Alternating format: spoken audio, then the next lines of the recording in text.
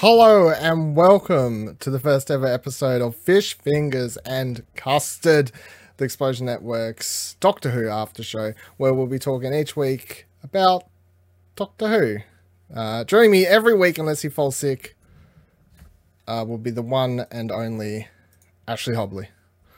Thanks, Dylan, for having me here every week, unless I get sick. Unless you get sick, at which point I have no idea what I do.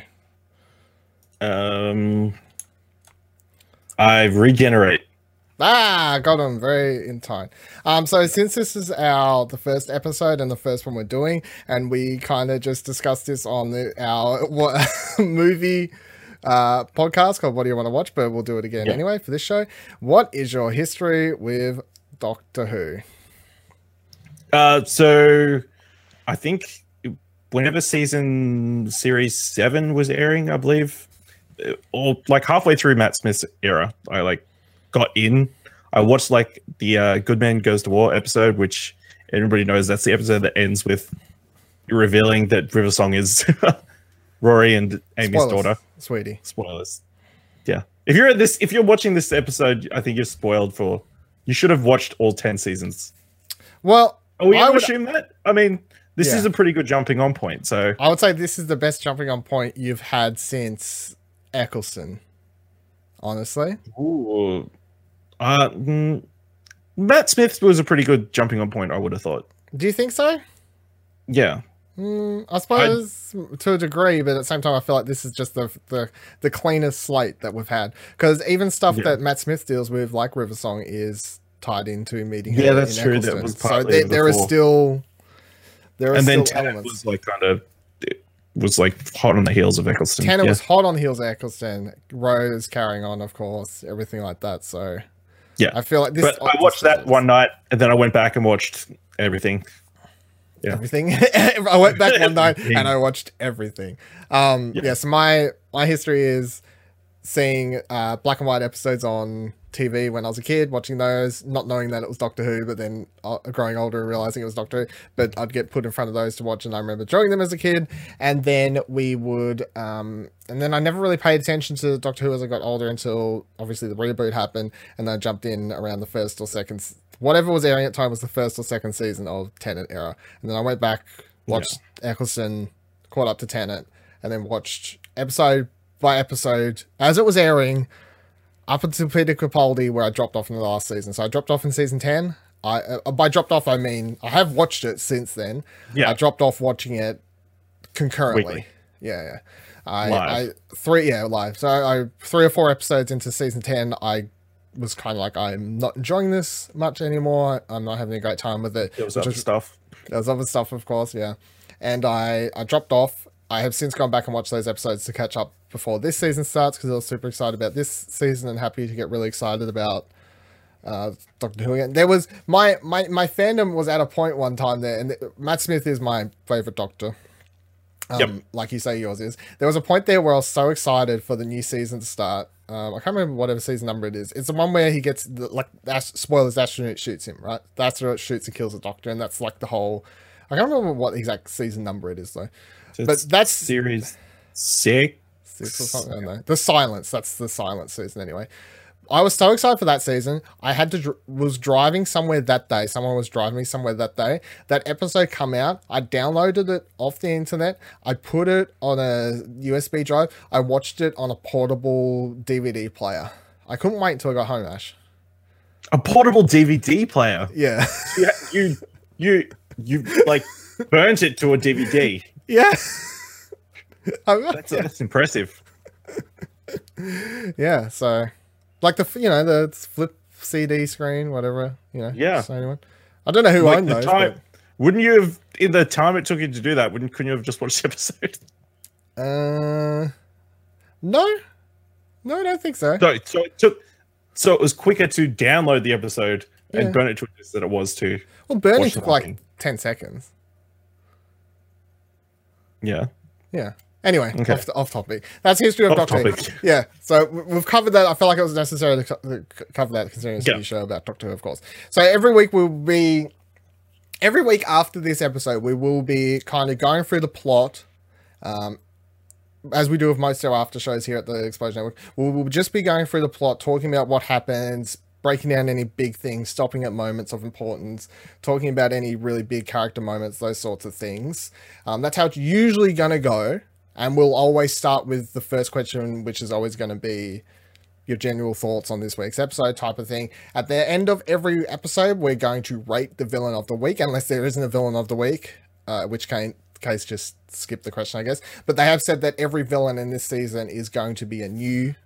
there's going to be no like Daleks or Cybermen or any... No Daleks. There's apparently no repeats showing up this season, which I'm still like, maybe they, finale... Daleks always fucking show up or something like that. It's just how it goes. So we'll be rating those, the monsters, because monsters in Doctor Who is obviously the hugest element of it, apart from the Doctor or the companions or friends of the Doctor, as we now refer to them. So that's something I think we're going to go to. For the first episode, it's going to be a little bit different because there are a couple questions to get out of the way, considering it's the first episode with a whole new cast and everyone. So we're going to go over those first before jumping into what would be the normal show. So, but we will start with, what are your overall thoughts on the episode, the premiere episode? Yeah, I thought it was pretty solid. Obviously, it's a bit tough. They had to introduce like everybody, so it's like 4 new characters really, and then have a plot, a storyline to go along with it. It would left me on a positive note. I guess that's the best thing you can say about it, and that's what it needed to do. Like at the end of the episode, you're like, yeah, I want to see more of this Doctor and her friends. I honestly feel like the best first now, I really like Matt Smith's first episode. Obviously, the show is called Fish Fingers and Custard, which does come from Matt Smith's first episode as the Doctor. But other than that episode, I would say the best first episode any Doctor of the new era has had is Christopher Eccleston. But because it is a rebooted era, just because he runs in there and says basically just run, and that's like such a...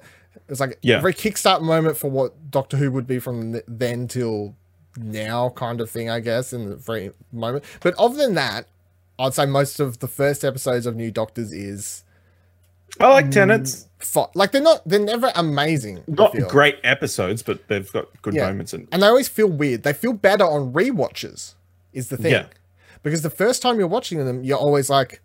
Yeah, once you're like, after you watch the whole season, Doctor, you can go back, you can enjoy it more. But I feel like, the first time it's always like, you're trying to get a feel, which is weird because, I mean, the Doctor is the same character, but every time it's like, I like this person because it's new characteristics and everything like that. And the Doctor in the first episode is rarely the Doctor that we end up with. Like, that's true. And even if you look at the last, so Peter Capaldi in his first episode was doing a lot. He was all over the place with his motion swings and all that sort of stuff. And that comes down to the Doctor's regenerating. So it's still like piecing together pieces and you get them swinging all over the place. That's what I was saying. Someone was tweeting at me about it early in the week. And I was saying, I really can't tell. There are pieces that were saying like, this Doctor seems like Matt Smith's. It's like, kind of does to a degree. Yeah. But at the same time, it's the first episode. She's regenerating. Like how much of that is like what is going to stick as being part of her Doctor. And that's not to say all of it's fake, because I would believe that, most of what we see, especially in the later half of this episode, is what she's basically going to be like. But a lot of those like random tics, characteristics, the tongue stuff and whatever else, that's all just part of the regeneration stuff, I believe. So take with that as you will. All right, so let's jump into the thing. Let's break down. What did you think of the episode? I really enjoyed it. I really liked it. Because you reviewed it over ExplosionNetwork.com. I gave it an 8. I think it's really good. I think it's a really great fresh start for the season. As I said, I dropped off last season. Was feeling it was becoming very stagnant, very boring. Stephen Moffat was becoming lost in what his direction for that show completely. So having a whole new cast in front of the screen and behind just you can feel it. Like it's everything. And then like special effects, which I want to talk about a bit more when we get into discussion of certain parts of the episode. But special effects look greater. Cinematography looks better. the story I felt was fine. I have problems with the villain, which I'll talk about a bit later. But really loved what we got of the Doctor. Really enjoyed everything about all the new companions. So it's like tick boxes here, and then a couple things that were like, yeah. But first impressions episode, really enjoyed it. So let's talk about the companions before jumping into the Doctor and everything else. So the first two companions are Yaz and Ren, played by Mandip Gill and Tosin Cole. What are your overall thoughts on these two characters? So we have Ryan, we have Yaz, sorry, we'll start with her. You have Yaz, who's a cop, and her basic structure that we get from this episode is she's somebody who wants to, do more, which I wouldn't say is like a very unique story for a cop, but it works for Doctor Who, considering she's I reckon out of all three companions, friends of the Doctor, that we end up with by the end of the episode, she's the one that most makes sense to click with wanting to come on adventures to help save people around the galaxy, because we automatically, in that first scene we meet her, she's just straight up someone who has that urge to want to do something greater in the world. So she's the one that makes the most sense to come on the TARDIS journey. And then you've got Ryan. Ryan's interesting. We know that they went to the same school together, but for some reason Ryan feels a lot younger than her, like it's not nothing to do with him wise, or like look. I suppose it's just because she's a cop, she's more, she just seems older, just independent and everything, all that sort of stuff, but more advanced in life, I guess. But Ryan's interesting, I think. So we find out that he works in a warehouse where he's saving up money so he can go study to be a mechanic. So he does have a goal, but his goal isn't, I wouldn't say that studying to be a mechanic is very Dr. TARDIS companion, not so much as wanting to save the planet as a police officer. It doesn't click the same, I suppose. But that's not to say everyone that's ever been in the TARDIS is obviously a police officer. I'm just saying that Yaz stands out as someone who would click to want to do that more, a bit more adventurous than Ryan would be. Ryan is more careful because of a reason, because we find out that Ryan has I don't want to say it wrong. Dyspraxia? Dyspraxia? Yeah, dyspraxia, which is described as, from Medical News Today, that's where I copy pasted this thing from, a person with dyspraxia has problems with movement, coordination, judgment, processing, memory, and some other cognitive skills. It affects the body's immune and nervous system as well, which was interesting. Like, that's how we're introduced to him as a character. It's definitely something. It's a condition that I personally haven't seen tackled, at least openly in TV from a character or a movie character or anything like that. So that was an interesting way for them to take it. It's like they've got a big, varied cast, and none of the friends of the Doctor that we meet are like superheroes, I guess. That's the thing. And I feel my only concern is that he's going to be cause trouble all the time, and that's going to be the thing.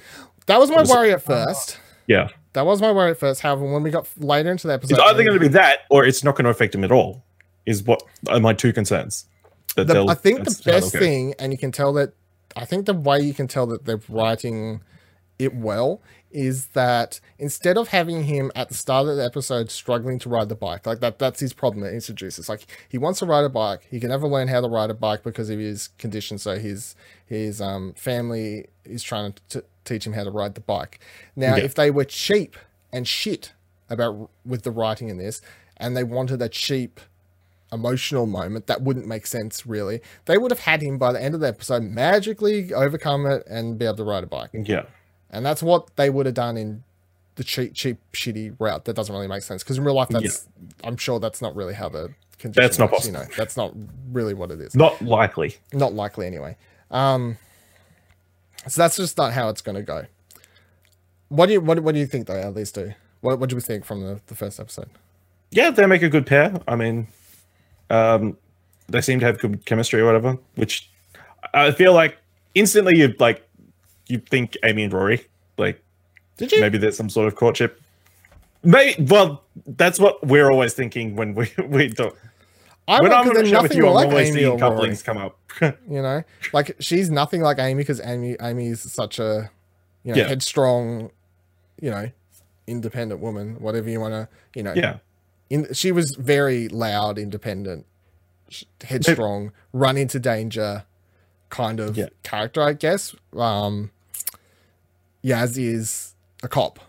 You know, like I feel like it's very different to. Well, Amy was a cop in the. Yeah, when we first meet her, technically, I suppose. Yeah. Mm-hmm.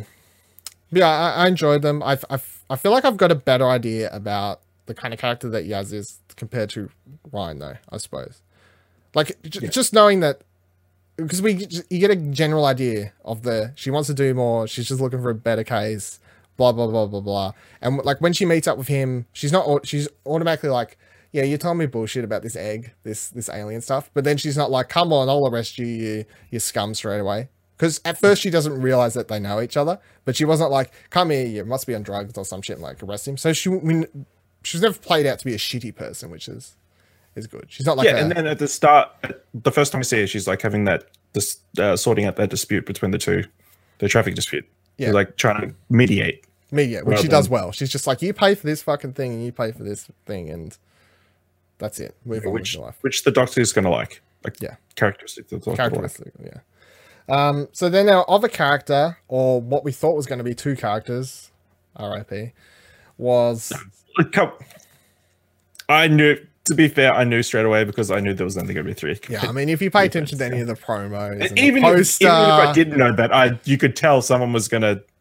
I know, but did you think? I didn't think she was going to die, though. I mean, it's nothing to do with Graham, who's our third actual friend of the Doctor, but like, I didn't think that Grace was going to die. I simply thought that she would get left on Earth, you know, somehow. Like how we got there, I don't know. But how's that any different? I wish she didn't die.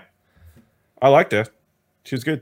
No, she was really good. That's why I'm surprised they killed her as fast as they did. But yeah, so Graham is played by Bradley Walsh, and his wife Grace is played by Sharon D. Clarke, who unfortunately dies by the end of the episode. These two were great, and this is the thing: if they left her on Earth, which would have been a possibility, there was no.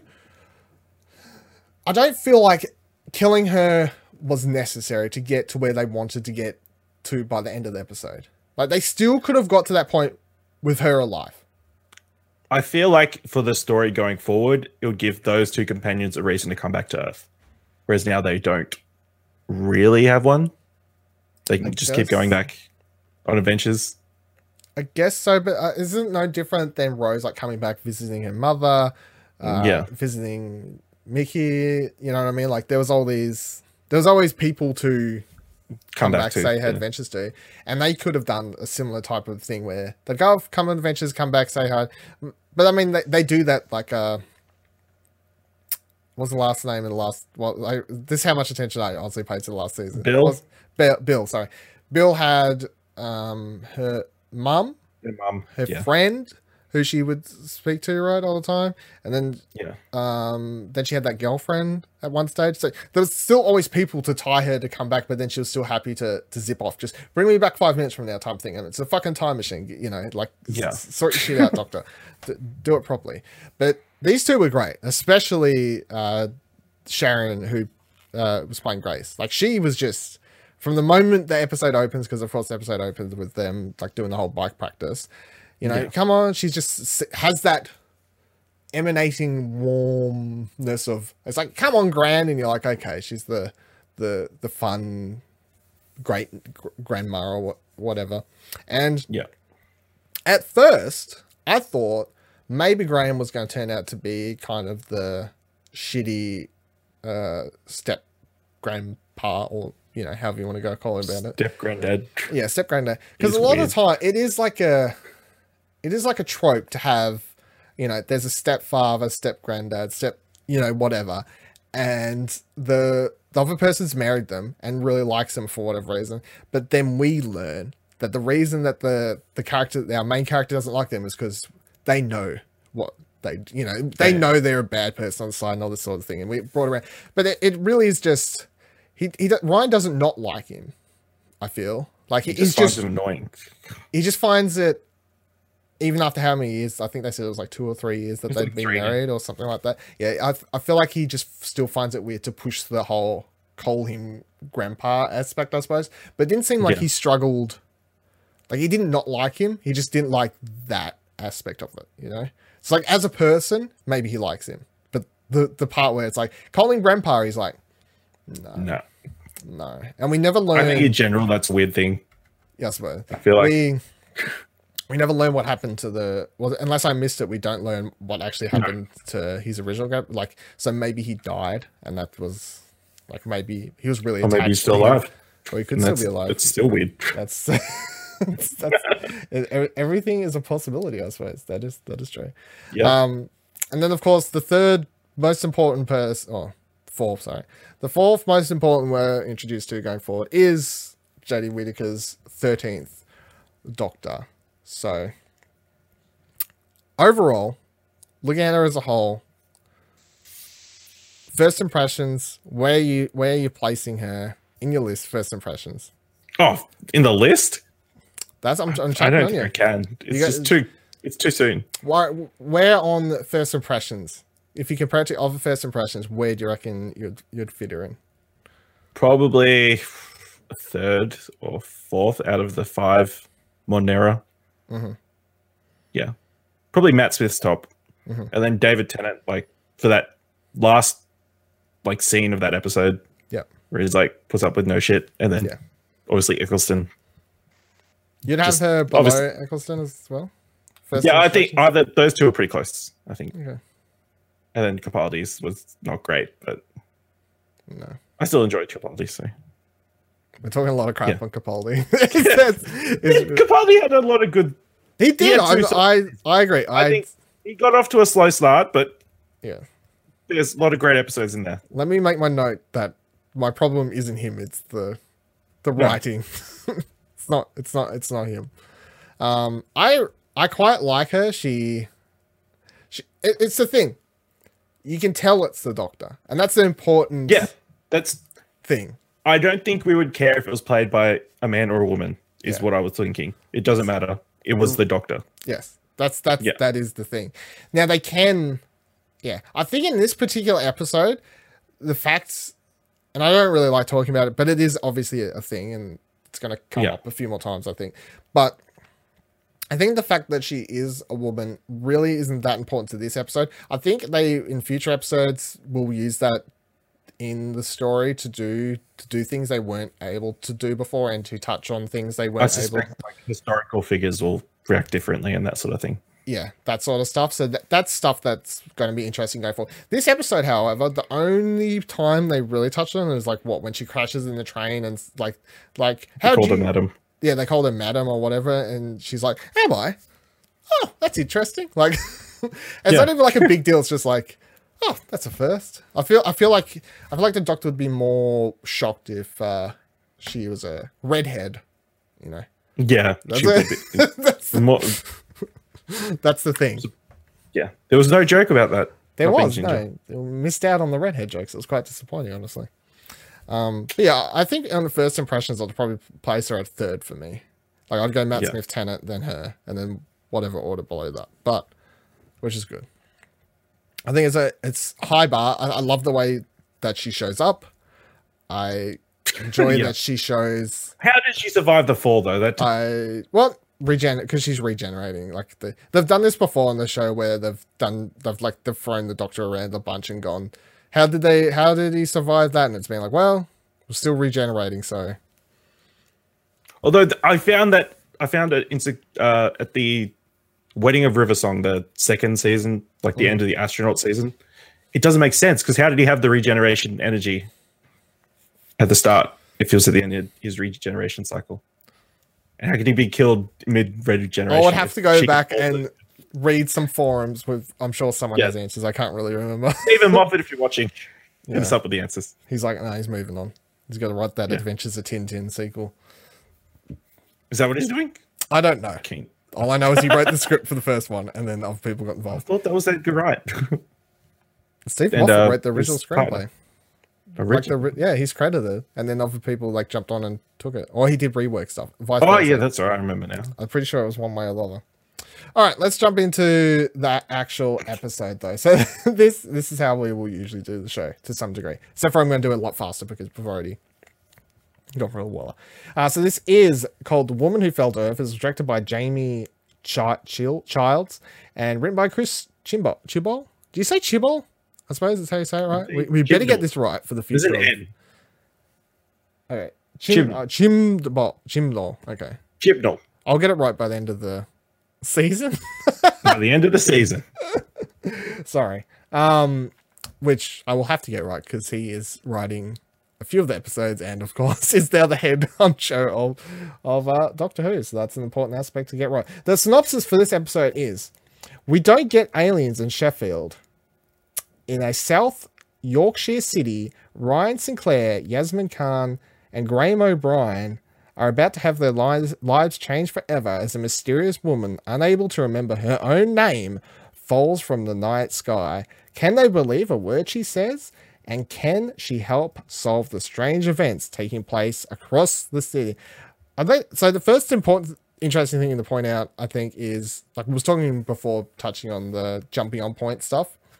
There are several things that make this the best jumping on point, I think, that they've had since the thing. But they know that this is a great jumping on point. And you can tell from the synopsis writing to the way the plot plays out and the fact that the Doctor can't remember who they are. And it's like that's like a plot point. Like, who am I? What is my name? Blah, blah, blah. And then you get a cool moment for fans of the show where she's finally like, I am the Doctor, and does like a usual kind of Doctor speech, which is what we're going to get going forward and what the Doctor's like. But at the same time, it works for new people coming in, I believe, like helps them be like, who is this character? And they get to go on the journey of discovering who this character is, which is the same as from Eccleston in that first episode where he runs into that room where Rose is and says, come with me. And then for the rest of the episode, if you don't know anything about Doctor Who or who that character is, you are, like Rose, the whole episode going, who is this person? Who is this person? Yeah, like let me learn about him. And that's why I reckon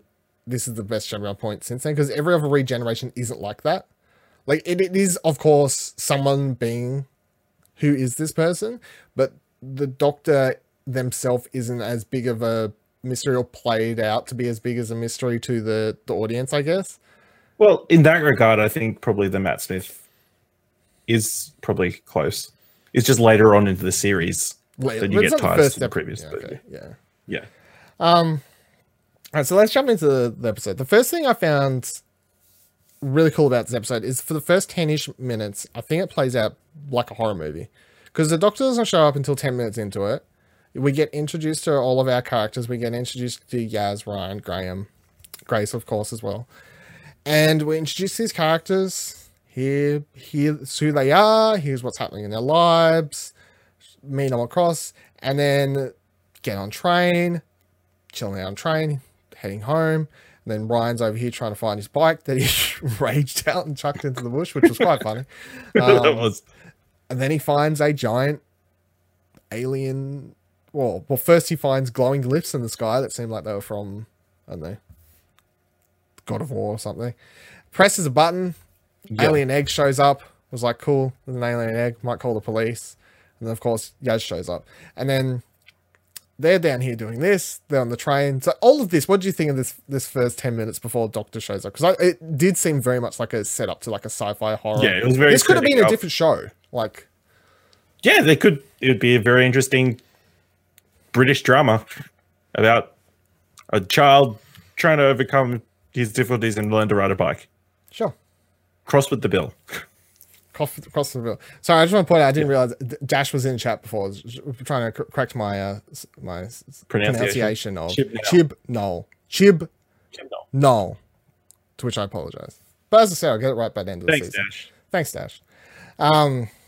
Dashculture.com. Dashculture.com. Wait, I don't know if that's an actual site. It's fine, it doesn't matter. So yeah, I thought the first 10 minutes was interesting from that aspect because it does. And for a split second there in my mind, I was like, I did kind of forget what I was watching. Like I wasn't sitting there like, what am I watching here? But for a split second, I could feel my mind kind of tick off and be like, especially as was approaching up to the couple minutes leading before the Doctor crashed in, I was just my body was settling into what I thought I was watching, which was going, oh, I'm watching some sort of British sci-fi horror movie about to happen here, because this, of course, they're on the train there, and this giant fucking electric cloud thing, which we find out later is like a coils wrapped around coils and more coils, something or other, crashes in. And this straight away looked good. I felt like this was where I was like, this looks, you can tell they've changed who does the special effects, because this didn't look shit to me. What did you think of the special effects? Because most of the time Doctor Who effects, they're not known for looking good. Well, I haven't watched. Oh, well, I have watched recently. I didn't notice a distinct difference, but maybe I wasn't really looking for it.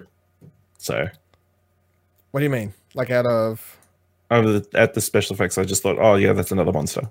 Maybe I'm just so used to terrible special effects that they all blend together. Come on, Ash. What are you doing? Come on.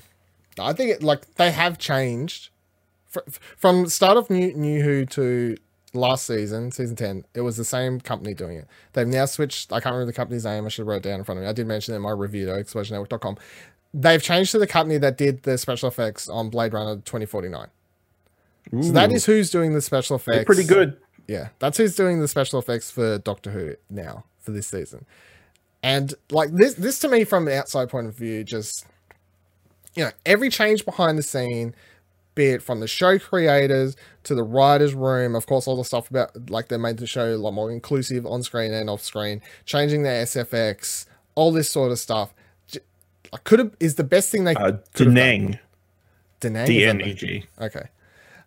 Is the best thing they could have done, I feel, for the show, because it everything in front and behind the camera, it looks improved. Special effects, writing, you just tell it just feels better. And as I said, I dropped off the last season because it just felt stagnant. But everything about this feels fresh. It's fresh. Yes, including the special effects, which I thought looked really, really good.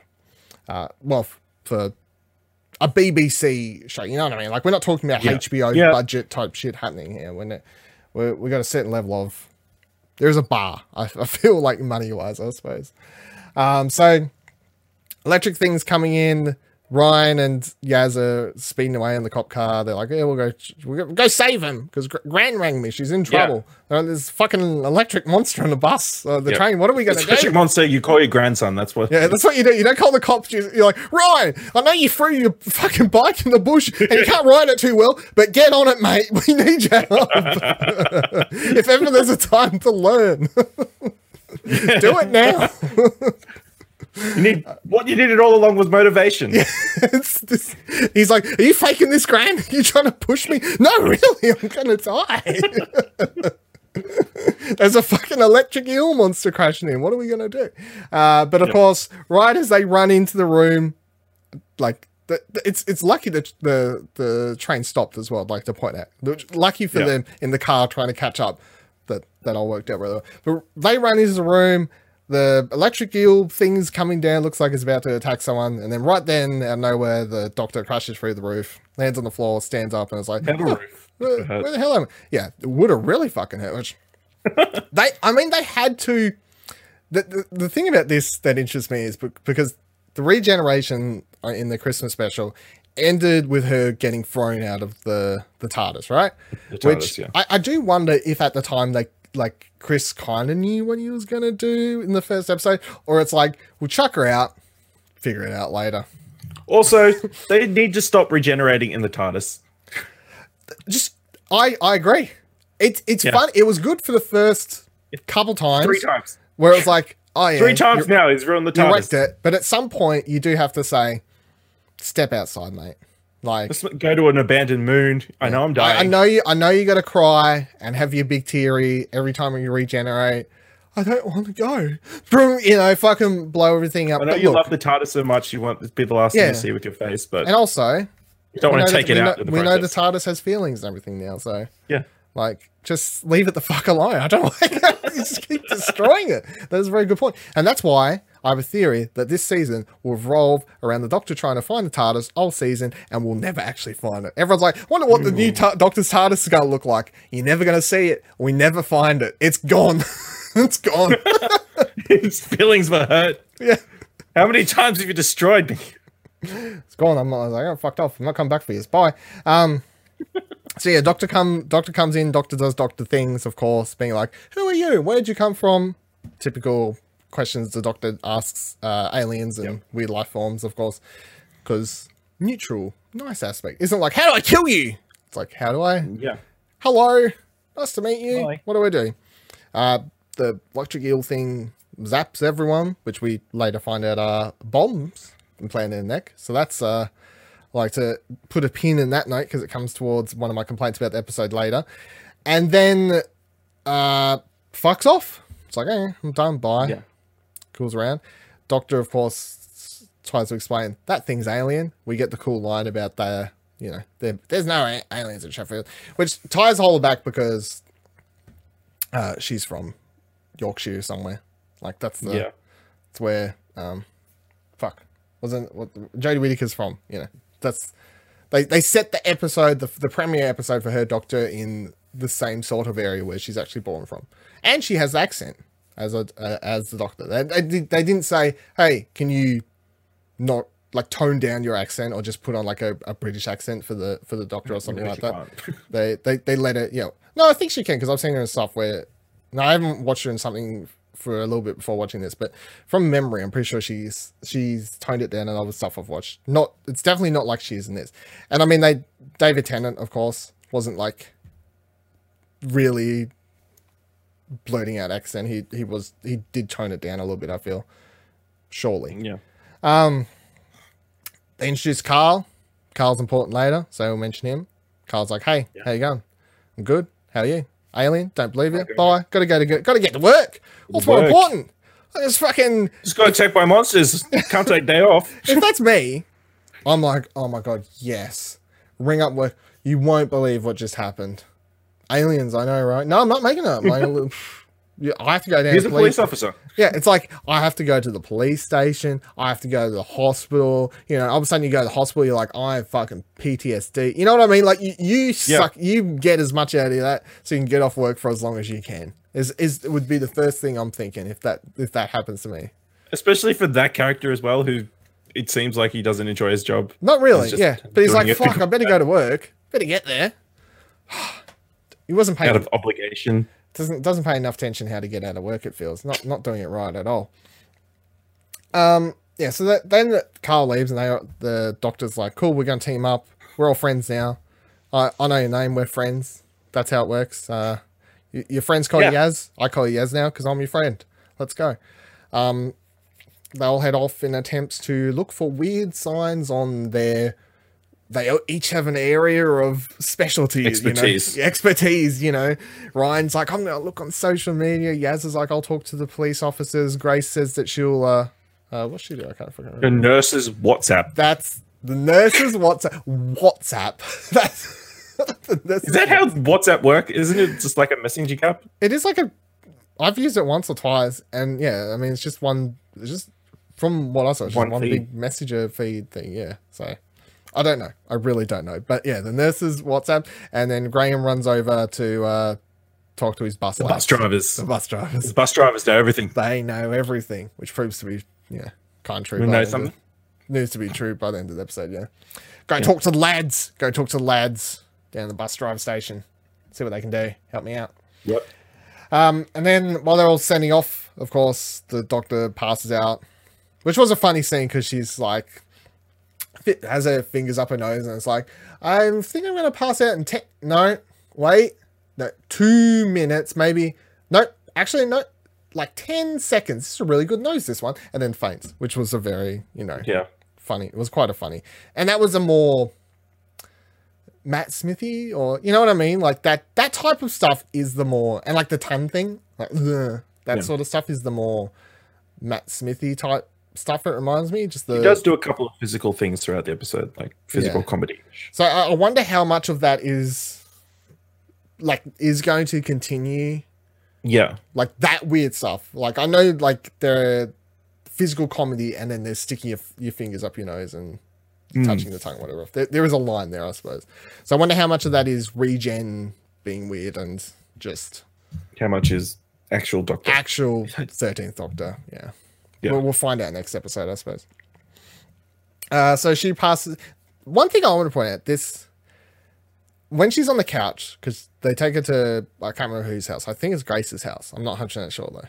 It'd have to be. Yeah. They take her to her house and they're all doing their research and whatever else. And she's on the couch sleeping and she's still regenerating and her skin starts glowing, which we've seen before. Heaps of doctors, regen glow and all sorts of stuff. But it's like that one random piece of regen energy or whatever you want to call it starts floating off into the sky.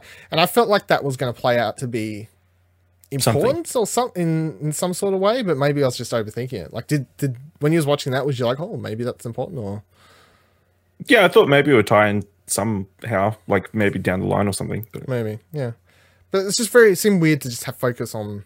Yeah, it seems to be an odd shot. Yeah, I wasn't quite sure. Just randomly add. Maybe we're just looking for too much meaning in everything. I think we are. Maybe we're just too used to Stephen Moffat era of Doctor Who, where it's like, it's all gonna. There's clues everywhere. There's clues everywhere. Which, as a side note on that, I enjoyed a lot of that to a degree. The silence, how they solved the astronaut killing the Doctor, like all that stuff, I thought was really smart. But then a lot of stuff he started doing after that, I felt was just, he's like, I was smart that one time, so now I've. Like even the River Song stuff, I felt like was doing the right thing with, and then he fucked it by the end of it and started just like, I'm too smart for my. Yeah. Anyway, could do a whole episode on. I feel like this is going to be what's going to happen every episode. We're going to be complaining. Maybe for the first couple. Maybe for the first 10 episodes, yeah. For the first season. Can't help but keep coming back and be like, when's Stephen Moffat's era? Like this. So then we cut over to Raoul, who we hadn't met before, but I for a second thought that I'd missed a scene. Because they come in on this character. Yeah. He's got his friend. He's like, just drop it here, and he's picked up the egg thing that Ryan left, which they went back to go find. That's worth noting. They did take the Doctor to go look at the egg, and they didn't find it. That's because it's gone, and that's because these characters have come in and picked it up. And I was like, did I miss something? Did the episode skip ahead? No, okay, we're just supposed to know who these people are. That's fine. They drop it in there. He says, "No, mate, to his friend. He says, "No, mate, I'll meet up with you on Monday. I'll pick you up at 8 or some shit like that." And then gets down a camera chair and just starts filming this egg thing. Now, of course, he's just waiting for it to open. But at the time, I'm thinking, is he going to like crack it open? Is he about to pull out like a world-sized heater to crack this egg? Like, what are we? He's going to destroy it or something? Yeah. Like, what are we doing? Yeah, but it doesn't play out as eventful as it was playing out in my mind at all. No. He literally just waits for the egg to hatch open. Or it's not really an egg, I suppose, but it looks like a fucking egg to me. Weird shaped egg. Yeah. Weird alien craft egg shaped thing. Yeah. Hershey's Kiss egg. Yeah. Then the Doctor awakens and she's like, I've got all the ideas with this newfound energy that's still done. I'm still not done regenerating, but I've got all this energy and I've got 1,000,001 ideas how to track down the alien. She's like, can I have your phone, Ryan? Gives phone. And then she actually, I laughed out loud when she said this line. Actually, it's just like, I've just formatted it. Just reformatted your phone. He's like, you did what? I got all my stuff on that. She's like, yeah. Not anymore. Not anymore. So happy. Just so happy with herself. Yeah. So happy that I reformatted your phone. It was great. I'm like, well, that's well, man. So then they all point out that they've got the red dots as well, which we as an audience knew about when they showed the thing shooting them into them. But it's the first time that the cast themselves have noticed it, which we then learn, they're probably bombs. Yeah. It'll be fine though. Bombs in your neck. What's the worst that can happen apart from blowing your head complete off? Which, sucks, I would assume. So using the reformatted phone, the Doctor leads them to a warehouse out in the middle of nowhere, but she puts it up against the neck and she like blows herself across the room. Like, I like that it's true, yeah, it's like up against the wall and it's like, let's go. Yeah. let's get out of here. Everything will be fine. Yeah. Leads them down to this thing, and then we see then after they cut back to Rahul, who's sitting in the room. Alien cracks open. Big tin monster looking thing. Obviously, it doesn't look anything like a Sideman. I'm pretty sure they would, try to stay far away from that kind of comparison. Yeah. But it's like a robotic suit, of course, that comes out kind of in like the Terminator position. Like it seemed like at first, like one knee down. I definitely got Terminator Predator vibes. Yeah. Well, I'll go over it in depth when we discuss the film a bit more, but one of my biggest complaints is I could not get away from thinking about the fucking Predator the whole time I was watching this thing. There's too many things that were just reminding me of Predator. And it's nothing to do with the character design. It's like things they're doing. Like, it's weird. Yeah. But, so that thing comes out. I don't know what his plan was. He had a really shitty plan. I have no idea what it was. He wasn't sitting there with a gun. Like, yeah, when it comes out, I'll stick my gun to the alien's head and say, tell me where my sister is. He's just like, I got this. Like, yeah, that was not planned through great. No. Well, some sort of restraint, something. I would argue for someone maybe he thought it was just going to have a civil conversation. For someone who had, we learn later, for someone who we learn later had on his wall in his room, you know, all these newspapers and details, and like, it's like, this guy was super planned for this, and he was tracking down like however they explain it, like changes in the Earth's atmosphere or something like that to track down when this thing was coming, is how they explain it. For all of his planning and in that regard, when it comes to execution of what to do when he's actually got the alien in front of him, give a 0. I give a 0. Massive flaw. Massive flaw on your plan there, Rule. So it doesn't really work out well for him. Of course, he is. We learn later that it's. He gets frozen. He gets frozen. Like, he puts his hand up and he freezes their face off. Which makes sense because the teleportation thing was cold as well. Yeah. So, and that part was, you know, I'm sure a painful death as it is. But then, even though they don't show it, I thought it was kind like, for Doctor Who, I felt like the bending down and then like the sound of the and we learn later that's like the snapping of the jaw as he reaches in to grab the teeth. But like that sound, I was like, oh man, it's a bit. Yeah, it's a kid's show, remember everyone? But I reckon, like, I wasn't scared watching this, but sometimes you have to look at the Doctor Who episodes in the, like, if I was a kid, would this be scaring me? And if the answer is yes, then it's probably a good Doctor Who episode, because, like, that's the way to go about it. This one scares kids, as far as I'm concerned. Like, this one has to scare kids, because the monster's gross-ish, and then it's very dark at times. Someone dies by the end of the episode.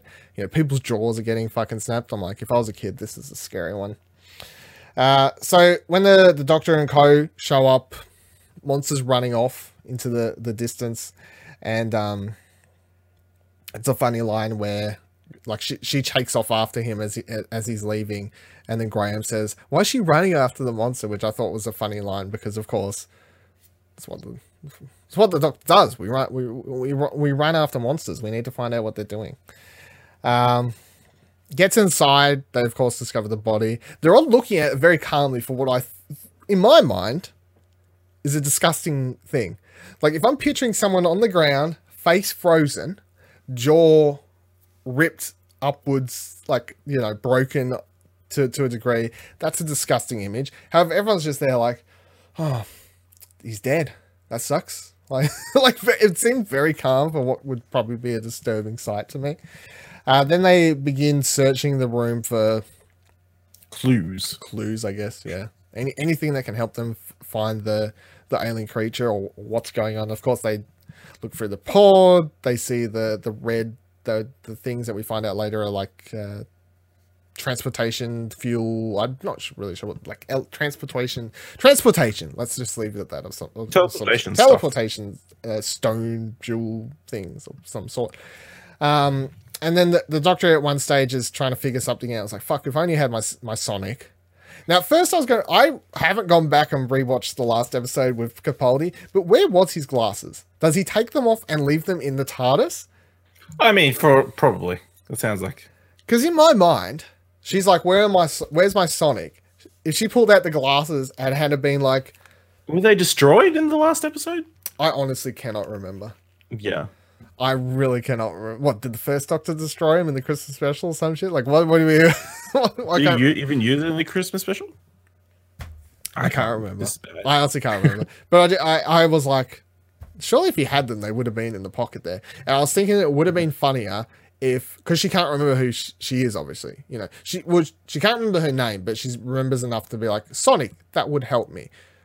Wouldn't it be funny if she's got the glasses in her pocket, she doesn't realize it's... Yeah, that's what I was thinking. So it would have been a funny thing if she pulled out the glasses and was like, and then just chucked him. And be like, what us as audience members are like, no, like you build a real Sonic because I'm over the sunglasses, which I was over the sunglasses. Yeah. But it would have been funny to at least be like, there's what you wanted. You just chucked him across the room. That was quite funny. So she builds a Sonic. What do you think of her? The building montage? Well, I liked the building montage because I thought it was quite funny and amusing. And as I tweeted out, the moment I really knew I liked it was the moment when she held up the spoon and was like, the biggest grin at the spoon. I was like, I like this lady. She's funny. What do you think of the montage? But overall, what do you think of her Sonic? Because it's the most mangled thing. It's an interesting looking one. Can you sell that? Very different to the last batch.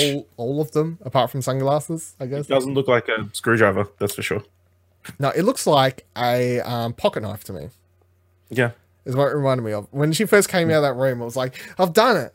I'm like, that looks like it looks like the handle of a Stanley knife or something. Yeah, I'm like, do I have that one? I don't think I have it in front of me. No, I don't. I was about to say, there's a Stanley knife in here somewhere, and it's, that color, chrome, silver chrome, or whatever you want to call it. That's what it halfway to your cosplay. Yeah, exactly. I cosplay as the 13th Doctor. And straight away, I was just thinking, like, product-wise, how do you sell that Sonic in particular? Unless she gets a better one later. Both ends, of course, it's going to sell well. But it just looks terrible. It just looks...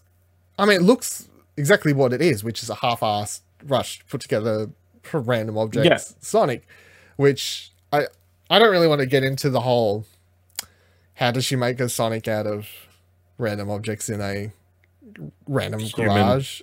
I'm willing to look past that because I don't think it's really important, but at the same time it is like I don't think it's I'm happy she's got a Sonic. It's intriguing, cool thing. I like the montage. From the outside, a lot of the aspects about the 13th Doctor is female, so it's obviously a good role model for little girls watching at home. And I saw someone write an article rightfully and point out how cool the montage was to see a female character on screen doing that montage in particular, because it was like it was a female character making stuff and doing all sorts of stuff. A area that females are still by stereotype to be like not in or have interest in, I guess is the way to put it. Like it's still an area that they're stereotyped to not have an interest in because it's not a woman's thing. Okay. So from that aspect, it was interesting. Okay, I'm going to tell you where my mind went. Just went. The person who made Heath Ledger's armor in A Knight's Tale was a woman. I don't think I've ever watched Knight's Tale, to be honest. What? No. Sorry. Coming to What Do You Want to Watch soon. I haven't. I don't think I have. I've watched Black Knight. That's not coming to What Do You Want to Watch. So we build the Sonic. Then she scans all over the ship, pinpoints the how's she work it out again? I can't. She's like, oh, it's come this far, blah blah blah blah. Trajectory I honestly can't remember. Of something. Anyway, it was the most a lot of words. It was a lot of usual Doctor stuff of like this plus this. Really what it is say enough stuff so the audience is like, Sure. Yeah, exactly. So they track down the monster they track down first the coil electric thing, whatever we want to call it, which they get a bunch of stuff and they zap it with enough that it goes down, with enough electricity that it goes down, and they Doctor does a bunch of stuff to that. Of course, we learn later that while she's scanning this and doing whatever else, she transfers over their bombs into that somehow. Sonic screwdriver does everything but open doors, including transfer bombs. Things in other people's bodies into something else, which then gets transferred to somebody else's body. You got it, Ash. You got it. And then the monster shows up. It's like, hey, what it's like, I can't remember the exact line he says, but like they're like crouched down or something. He's like, he basically said something like, "Excuse me, what are you doing?" Like, it was just like such a weird. I wasn't like, "I'll kill you." It was like, "Hey, what are you doing?" To my thing, and we find out that the electric thing, which at first they thought was this Godzilla versus Kaiju, King Kong or whatever battle that was going to be set up on Earth, which at it was like an Alien versus Predator sort of thing. Yeah, when I was playing that off as a plot, I was like, "Oh God."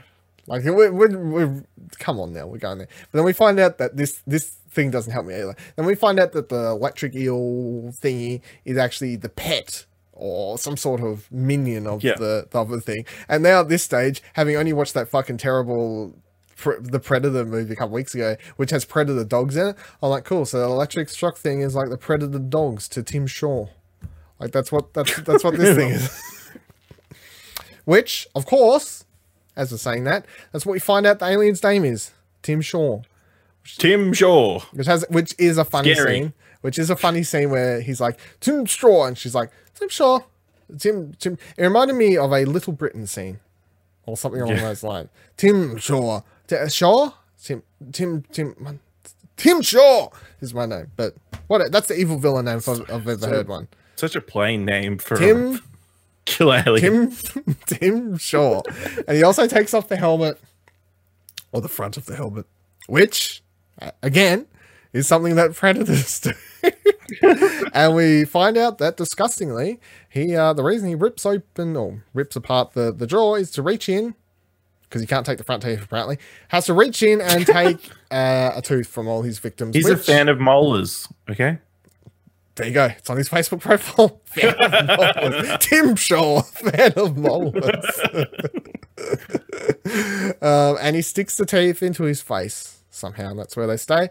And yeah, that was quite disgusting, I found. You know, I wasn't like gagging, but at the same time, when that was revealed, I was a little bit like, kind of gross, isn't it? Like, there's something gross about teeth when you do stuff like that, you know? Like, I can see your teeth not grossing out. See my teeth now. Out of body teeth is not good. But out of body teeth, it's weird how it suddenly. The weirdest take on the tooth fairy ever. There you go. Now, Predators don't do that now, but they do take trophies. Just putting another pin in the collection of things as we discuss the villain as a whole at the end. So then we find out that Tim Shaw's ultimate plan is to collect another trophy. He's collecting a human that they take back to their planet. They stick in a machine of sort somewhere between life and death, he says later, and it's basically a art piece collection for their species. He's doing it so he can become the leader. Yeah, and he's doing it so he can rite of passage. Yeah, we're not rather stereotypical for like evil alien species storyline, I guess, to a degree. Wasn't super either way. I was like, whatever, yeah, that's a storyline. Yeah. So they figured out that the person he's trying to track down is what's his name? I had it written down here somewhere, but I've already lost it. Carl. Trying to find out where Carl is, who's, you know, of course, he's not out enjoying a lovely day off work because of his instant in the morning. He would have been hard to find. Yeah, it would have been harder to find then, when no one would have known where he was, you dickhead. But instead, he's right back at work. That's where he is. So they track him down to the construction site, and they do a whole, you've got to do this, bit of teamwork will get us there. I'm the doctor and I'll lead us. Teamwork makes the dream work. Yeah. Slogan of this season. You've got it there. Yeah, I think so. So it is laid out as Grace and Graham are to somehow find vests quickly, put them on, and a clipboard, I think she was even holding, and everything, and try and help you can people find out pretty easily at a construction site. I mean, yeah, probably could actually, but it still means like they ran into a building or something. Surely it was like excess security vests, clipboard. Yeah. Okay. So they run off, and that's how they evacuate the site. Even though I don't really feel like the site was necessary to be evacuated, but it's fine. Tim Shaw was only trying to take one person. You know, he wasn't trying to blow up the entire. I'm sure he would have left everybody else alone. I believe he would have. Yeah. Yes, I believe you would have. So, and then Yaz and Ryan climb into the crane opposite of where Carl is, because Tim Shaw's trying to climb up to where Carl And is. the doctor. And the doctor, but she ends up climbing up on top of it. And the plan is, I'll get on top, used to figure out how to control this thing. And of course, there is that one moment where Ryan does slip for a second, but I don't feel like they played out like he's going to be such a klutz all season. Anybody could have slipped. But yeah, exactly. Anyone could have slipped there, I feel. So they get up there, and then the plan is, of course, we'll swing you around, connect up to 2 cranes. Carl can climb out of his crane, and then just nicely walk across. But of course, that doesn't happen. And as they're swinging the doctor back around to get close to where Carl is, the power gets blown the fuck up by the electric assistant monster dog thing. Sidekick. It's like all episode of just like million words to describe it, don't really have a decided descriptive for what this thing is. So that shocks the whole system. That thing has come back to life, or awoken, really, I suppose, and shut the power. So now it's a whole matter of, Carl, jump, you can make it, Carl. And I mean, look, I can understand if you're afraid of heights, which Carl obviously is afraid of heights, and this is the trouble we're having here. Which is terrible if you're a crane operator. If you're a crane operator, yeah, that's what I'm thinking the whole time.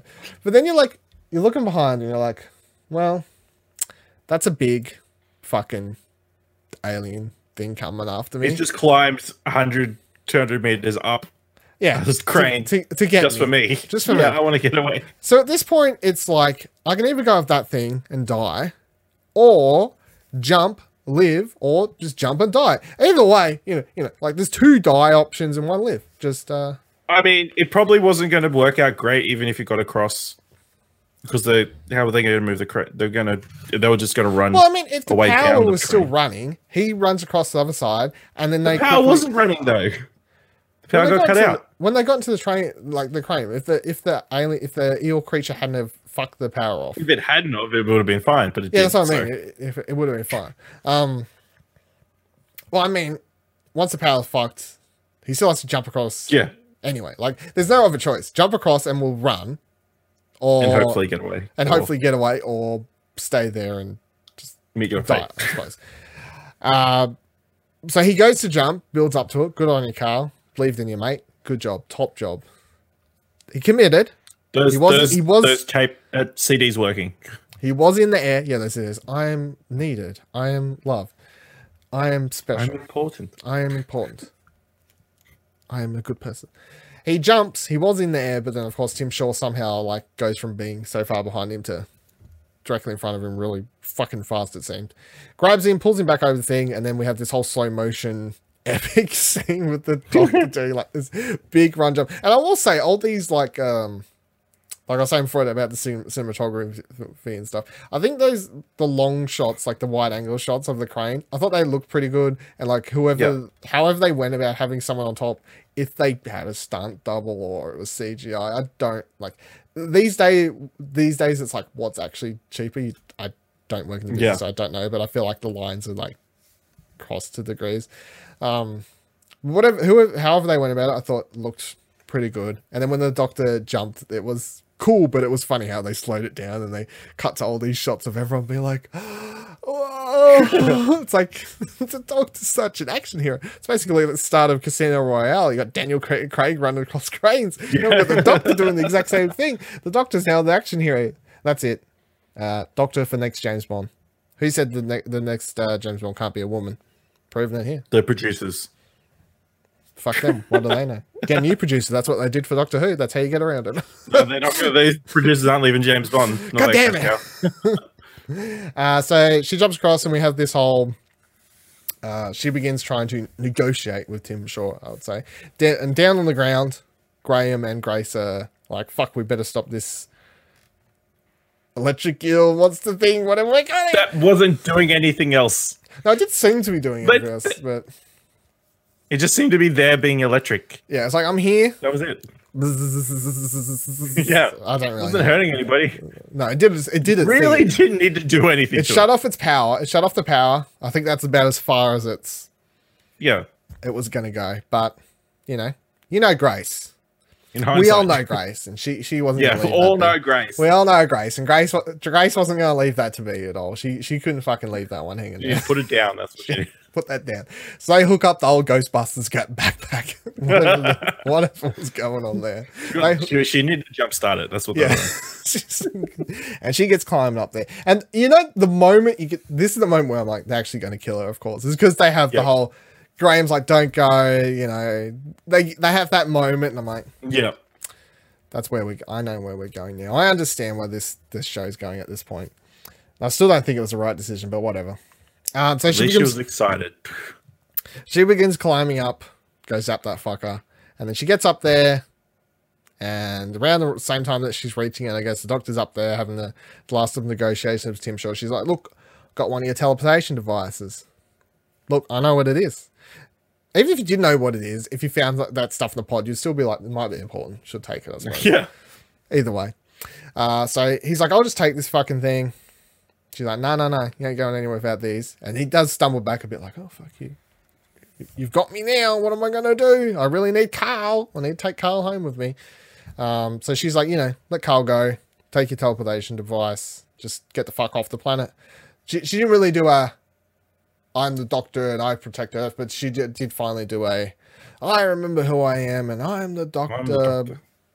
Which was a cool moment, of course. Yeah. But, for the episode, because it's the first time she remembers, as I was saying before. So I feel like it culminates for new viewer and old viewer. Because as old viewer, you're like, as the music kicks in and everything, and she's like, I am the doctor. The first time hearing her actually say that was quite cool. I felt, especially with, you know, the music kicks in and everything. It's epic moment. Yes, she's saying she's the doctor, and then new viewers like, yes, she's the doctor. What's that mean in the long run? I don't know. The show's called Doctor Who, but there you go. It's fine. It all makes sense now. Then Tim Shaw's like, fuck yeah, I ain't doing that, and he had the option. Yeah, it was laid out there. He's like, no, I'll gotcha. We're gonna blow all these up, activate all these neck bombs. Then off your dead body, he doesn't say this really, but that's implies off your dead body, I'll just take my transportation thing or whatever his long plan there is. Presses the button, whatever it is, activates all the bombs, except for none of them go off. They all start going off, well, they do go off. They all start going off inside of him. And it's revealed that the doctor transferred the bombs into the electric eel monster thingy. Electric wire thing. That was, of course, then he transferred all the data from that thing had been gathering into himself, which included the bombs as well. Well, that's how it's all explained. Yeah. And then that was a design flaw. Yeah, it does seem like a design flaw in the long run, doesn't it?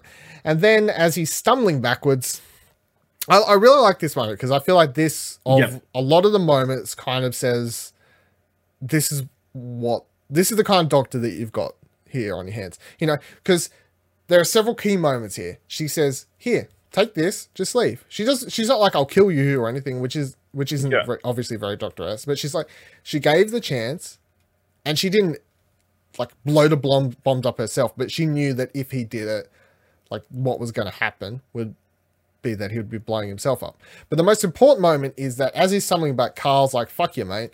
Kicks him off the edge of the crane, but he still manages to save himself by activating teleporter device and jumps off into the hole. But as the doctor runs up beside Carl, she says, there was no need to do that.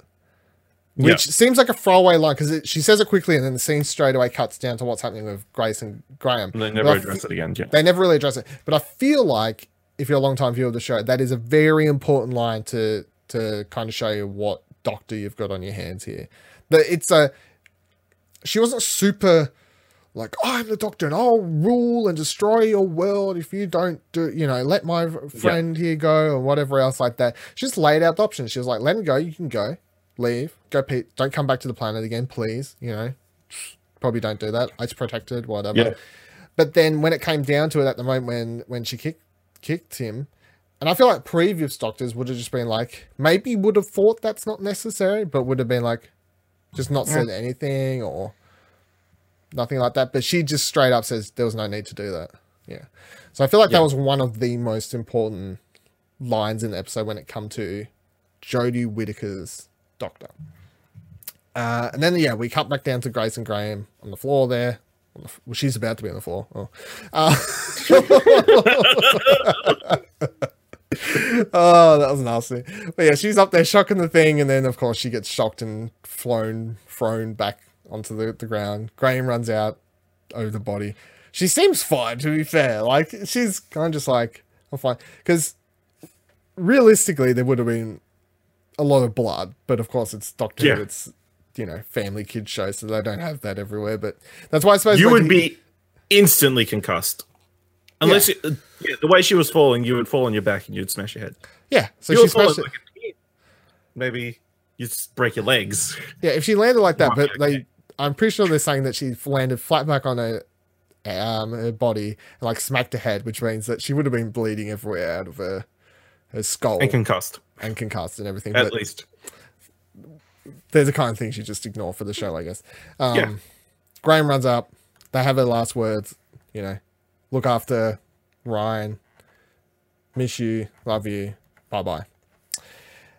And then we quickly cut to the funeral because they're like, fuck, we've got about 10 minutes left in the episode. We got to set up the next one. Got to get going, everyone. Let's start cutting through soon. So they cut to the funeral. The doctor's there. The same clothes. It's either the quickest funeral ever, and I know that funerals can happen fast. Sometimes they can happen pretty fast, depending on, you know, money and all those sorts of things in your life. Yeah. But this seems like it literally happened the next morning. Yeah, and they've got all the family from around, and you know, everyone's like coming to town. So I was like, that's a bit weird, but maybe I assume there was a bit of a time jump, but just the way it was. At which stage the doctor's literally just been. I think she's just wearing the same clothes all the time. Just been chilling around at Grace's, like twiddling. None of Grace's clothes fit. Apparently, I don't know. But yeah, so they have the funeral. Graham does do a nice speech about how Grace was the best person he ever met, and she used to say all these things, and that was a good scene. Then we cut to outside where those three are hanging around with the doctor, which again I was like, would Graham be inside like with a bunch of people being like, I'm sorry for your loss, you know, like, mingling or whatever. Even Ryan, or even just more upset, I guess, you know. Like this is another one of my criticisms with the episode, is that he doesn't seem upset enough, I guess. And I don't want to put a bar on how upset you have to be, because obviously everyone handles grief different in their life. However, it is literally the day of the funeral, and he was up on the podium when he was doing his speech. He did seem to be getting like emotional when he was doing all that. And then straight away it cuts to outside and he's like, get some fish and chips, lunch, or like, what are we doing? Like, we met 3 years ago. Yeah. I had cancer. Yeah. Yeah, he's like, I had cancer, met her. That's the whole story. So they add on top of the sadness part of it. It's like, and he's like, hey, you want to go home, doctor? You want to go shopping first? No worries, I'll meet you there. It's fine. Go about it. Yeah. I'm Graham. I'll go talk to some bus drivers on the way. It'll be fine. It'll be tops. It'll be great. So yeah, they head off, and obviously they have the whole scene where the doctor finally gets her outfit, which is Ryan and Yaz take her shopping. I enjoy every doctor's clothing moment, because we know what they're going to look like ahead of time, because you get the promotional material and the trailer and all those sort of things. But the moment when they actually get the clothes, I always enjoy how they go about it, because different doctors do it different ways. You know, some of the times the doctor goes inside the TARDIS and it's like, my selection of clothes here. They go about. This one is like, she runs in, she's like this. I like how when she walks out, I really like her outfit as well. Like, I'm a big fan of her. Yeah. Her costume. It looks practical. Yeah, looks good. Good coat, everything. That's the thing for the doctor. Good coat. That's the go-to thing. When she walks out, I like how Yaz is just like, that's the one you're going with? And she's like, this is the one I'm going with. Like, it's like, at times she seems very childlike, I guess, in element, which is similar again to Matt Smith, I suppose, and at times. Gets outfit, they then head off. This is another. Apparently, the 13th Doctor is really good at building stuff. And that's not to say the Doctor has never been good at building stuff beforehand. But this, in particular, the 13th Doctor appears to be really good at building really high-tech stuff out of nothing. Yeah. Sonic, way to transport myself to the TARDIS. It's fine, no worries. So they get into a garage. She hooks up a bunch of junk, I guess. This dead. I think it's the dead person's garage from before. Okay, that makes it even weirder. They're like, someone died here. He's still got stuff here. Nobody's looking for him. No one. Yeah, it'll be fine. We'll just use his random junk. Everything will be okay. So they hook all that up. She's like, cool, send me off. I was at this thing. I'll press the microwave button or whatever it is. And she's like, all right, see you later. Hope you enjoy your live. And of course, the whole time watching this, you're like, they come with her, obviously. Like, it's very, come on. Yeah. I didn't expect it to end the way it does, but I was like, they're going to come with her. She gets zapped away. They all get zapped away. And then they're in space. They're floating in the middle of the deserts of space. Which, all about to die. It was a good run. Well, I mean, how many years? Over 50? 55 years? That's how the Doctor... I'll give the Doctor a pass. 2 hearts, everything like that. Maybe she can survive a little bit longer in outer space. Yeah. The rest of them are dead by now. Like, like I don't care if the TARDIS sweeps in 2 seconds later and saves them. They're dead by the end of this episode, realistically. Yep. But this is science fiction. Yeah, I know. Not just science. Yeah.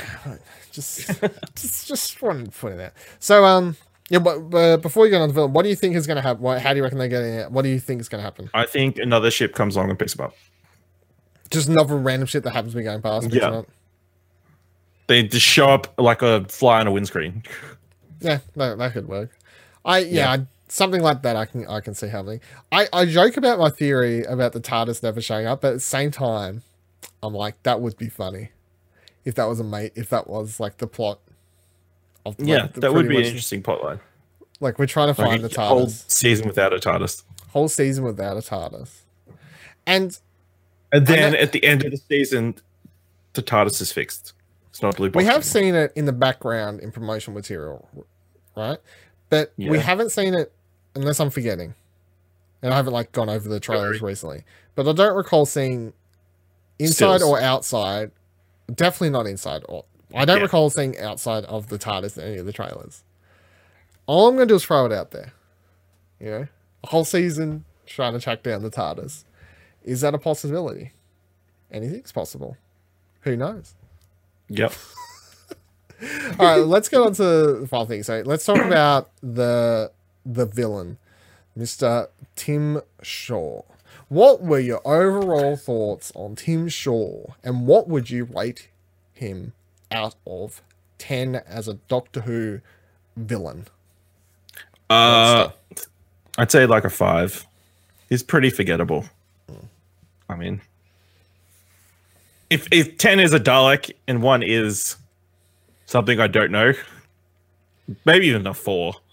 I mean, he was just there to serve his purpose of getting them all together and giving us an introduction to the Doctor. But yeah, I feel like. And like you said, there's heavy Predator connections. I couldn't get it out of my head. And it starts with the whole Alien vs Predator setup thing, which then gets away. But then everything from I take trophies, my mask comes off similarly. And I'm not saying that's the only Predator's the only thing that ever does that. However, other elements just made the mask relate to the Predator thing. I take trophies for stuff. Predators have a lot of teeth. Have trophies. Predators do have a lot of teeth. Yeah, you are correct. We're tying it all back in. I've got a little pet that's scouting out for me. One-man army come down to Earth to not kill someone but take them. But, basically Doctor Who equivalent of a Predator, I guess. But yeah. Tim Shaw, and also their name, which I can't help but keep saying. Tim Shaw. Yeah, I think I really don't feel like the low quality of the villain affects the overall episode, though, which is the thing. I gave the episode an 8 in my written review, explosionnetwork.com, in my written review, and I feel like if the villain was stronger than the episode, could have been better, but I don't feel like even if the villain was a little bit worse, it affects the episode that much. I mean, if the villain was garbage, terrible, just like you're cringing watching, then it brings the episode down. But it was just, as you said, it was just subpar good enough to serve the episode where the main purpose is you don't want a introducing- villain to overshadow these new characters you're introducing, so it made sense. Yeah, Doing so it something does make sense. bland. It's like the main purpose of this first episode is, yes, we do want to have a villain and all that sort of typical Doctor Who stuff, but it's the first episode, new Doctor, new companions / friends of the Doctor. That's what the main focus should be on. So they did pick us, like the villain isn't super exciting. I'd give Tim Shaw a solid 5. Ding ding ding ding. Yay. By the end of the season, What's the bell for? we'll be able to, I don't know, just by the end of the season we'll have a nice ranking of all the Doctor Who monsters and villains throughout the show though. So that'll be good. What are you going to give? I gave my score then as well though. But what are you going to give the episode as a whole? Probably like a 7.5. Just had to go a little bit lower than me, didn't you, Ash? A little bit lower than me. I don't think I loved it as much as you did, so I had to go a bit lower. It's weird because I feel like I feel more critical. I often feel like I feel more critical when I do the long form. Like if we talk about something in this. Well, it's fun to be critical, to be fair. It's easier to be. I find it easier to obviously point out critical things. But then at the same time, I could do the show and not point out any of the things I'm critical about and just sit here and be like, I laughed so much when she did the spoon laugh. And like, I laughed so much when she did this. And like, I was sitting there like, yay, this is great. Which I was a lot of the time. That's obviously why I rated it high. But I do think if you're going to do a long form thing on one subject, like one show, one episode as we're doing now, it's like, if you're not going to point out the critical things, what's the point? What's the point, really? Yeah. It needs to be really short. Yeah, it's like, I really enjoyed the smiling at the spoon thing. What do you rate it? 8, 7.5? Cool, I go with 8. Boy, let's go. Tim Shaw. Tim Shaw. Tim Shaw, I can't get over it. But yeah, overall, we both enjoyed it, which is really good. It's really great. Looking forward to the rest of the season. Do you reckon, did anyone in that, at the end where it came up with all the actors? Yeah, so they're being log list of actors coming up, which is weird. I think they've done it before though. Maybe. I'll be honest. None of them stood out to me because I'm not British, I guess. Is like I knew a couple of the people, but at the same time, like I wasn't like, love that person from that show that I watch. Like, so the only big names that I saw are Mark Addy from Game of Thrones season fame. 1. Yeah. Well, season 1. Chris North from he was in like Sex and the City and The Good Wife. Lee Mack, who was a comedian. I've seen him on a bunch of stuff. And then I think probably the biggest name is probably Alan Cumming. That is it. Yeah, that's the one. Yeah. So stands out. For us, not British people, I feel like everybody else, just basic from clean, like small looks at everybody, they seem to be like from Coronation Street or like the soaps and that sort of stuff from over there. Well, Graham's from Coronation Street. Yeah. Like that's where he's did 400 or billion episodes or something prior to this. So that maybe Chris is a big Coronation Street fan. Don't know. Maybe. I will point out from the was saying before about like from the behind the scenes aspect that show real does stick with their notion of Doctor Who's now more inclusive and behind the scenes and in front of the scenes, because you're watching that thing and it is like very varied upcoming very diverse upcoming cast of supporting and extra characters on episodes. So and it is funny, like I don't want to talk about it every episode, but so I'll just point out now, when they did that, when the news story broke and they were like, we're having the first ever black writer on Doctor Who after 55 years, I was like, 55 years? You're having the first one finally? Like, what the fuck? Okay, yeah, that's good news, but at the same time, it's like, wow, that's... I know. I guess Stephen Moffat was just hoarding all the episodes. He did write a few of them, and he did... Stephen Moffat was also someone who had, like, his proteges, I suppose, is the way you'd go about it, and they were the ones who he would often bring in to direct and write episodes, which... Yeah. It's how the whatever. But they've got a different structure to America where they've got like a writer's room, I believe. Shows in America have writer. Depends on the show. Yeah. No, like American shows have writer's room, whereas the British shows, I think they do. They're more not like that. I really don't. I think it might depend on the show. I know that like a lot of shows like on TV, it's like the script's done by someone. They won't coordinate with the director or anything, and the director might just come in like they don't have as much time to prep, I guess, is the thing, unless they're heavily involved in the show. But that's going to be it for this week's episode. I was about to correct myself and say, no, not it. But yeah, Doctor Who is a weekly show. What the fuck? That was weird. Yeah. So we'll be doing this, obviously, for the next 9 weeks, unless something weird happens. But that doesn't usually happen for Doctor Who, I feel.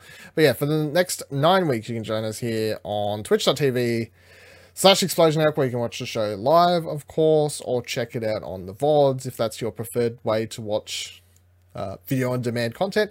The show goes up 24 hours later on youtube.com/Explosion Network over there, so you can subscribe to there. Ring the bell. That's what I was doing before, Ash. I was doing a ring the bell sound. Ring that bell. It rang too early. That's ding, what happens. Ding, it rang too early, which is what everyone should be doing. And the show is available on podcasting services, Apple Podcasts, Spotify, other ones. Search for them on your preferred one.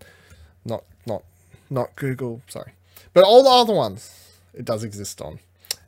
This is a product of Explosion Network. Of course, you can follow Explosion Network on Twitter @ExplosionPod. Head on over to explosionnetwork.com to find out many of our shows. Great content, podcasts, news, reviews, articles, things I mentioned before, like the Doctor Who episode 1 written review by myself truly. You can follow Ashley on Twitter @Ashley Hobley, ASHLEYHOBLEY. Yeah. You can follow me on Twitter @Vivaladil, VIVALADIL. Thank you for joining us this week. We will be back next week. Until then, bye-bye.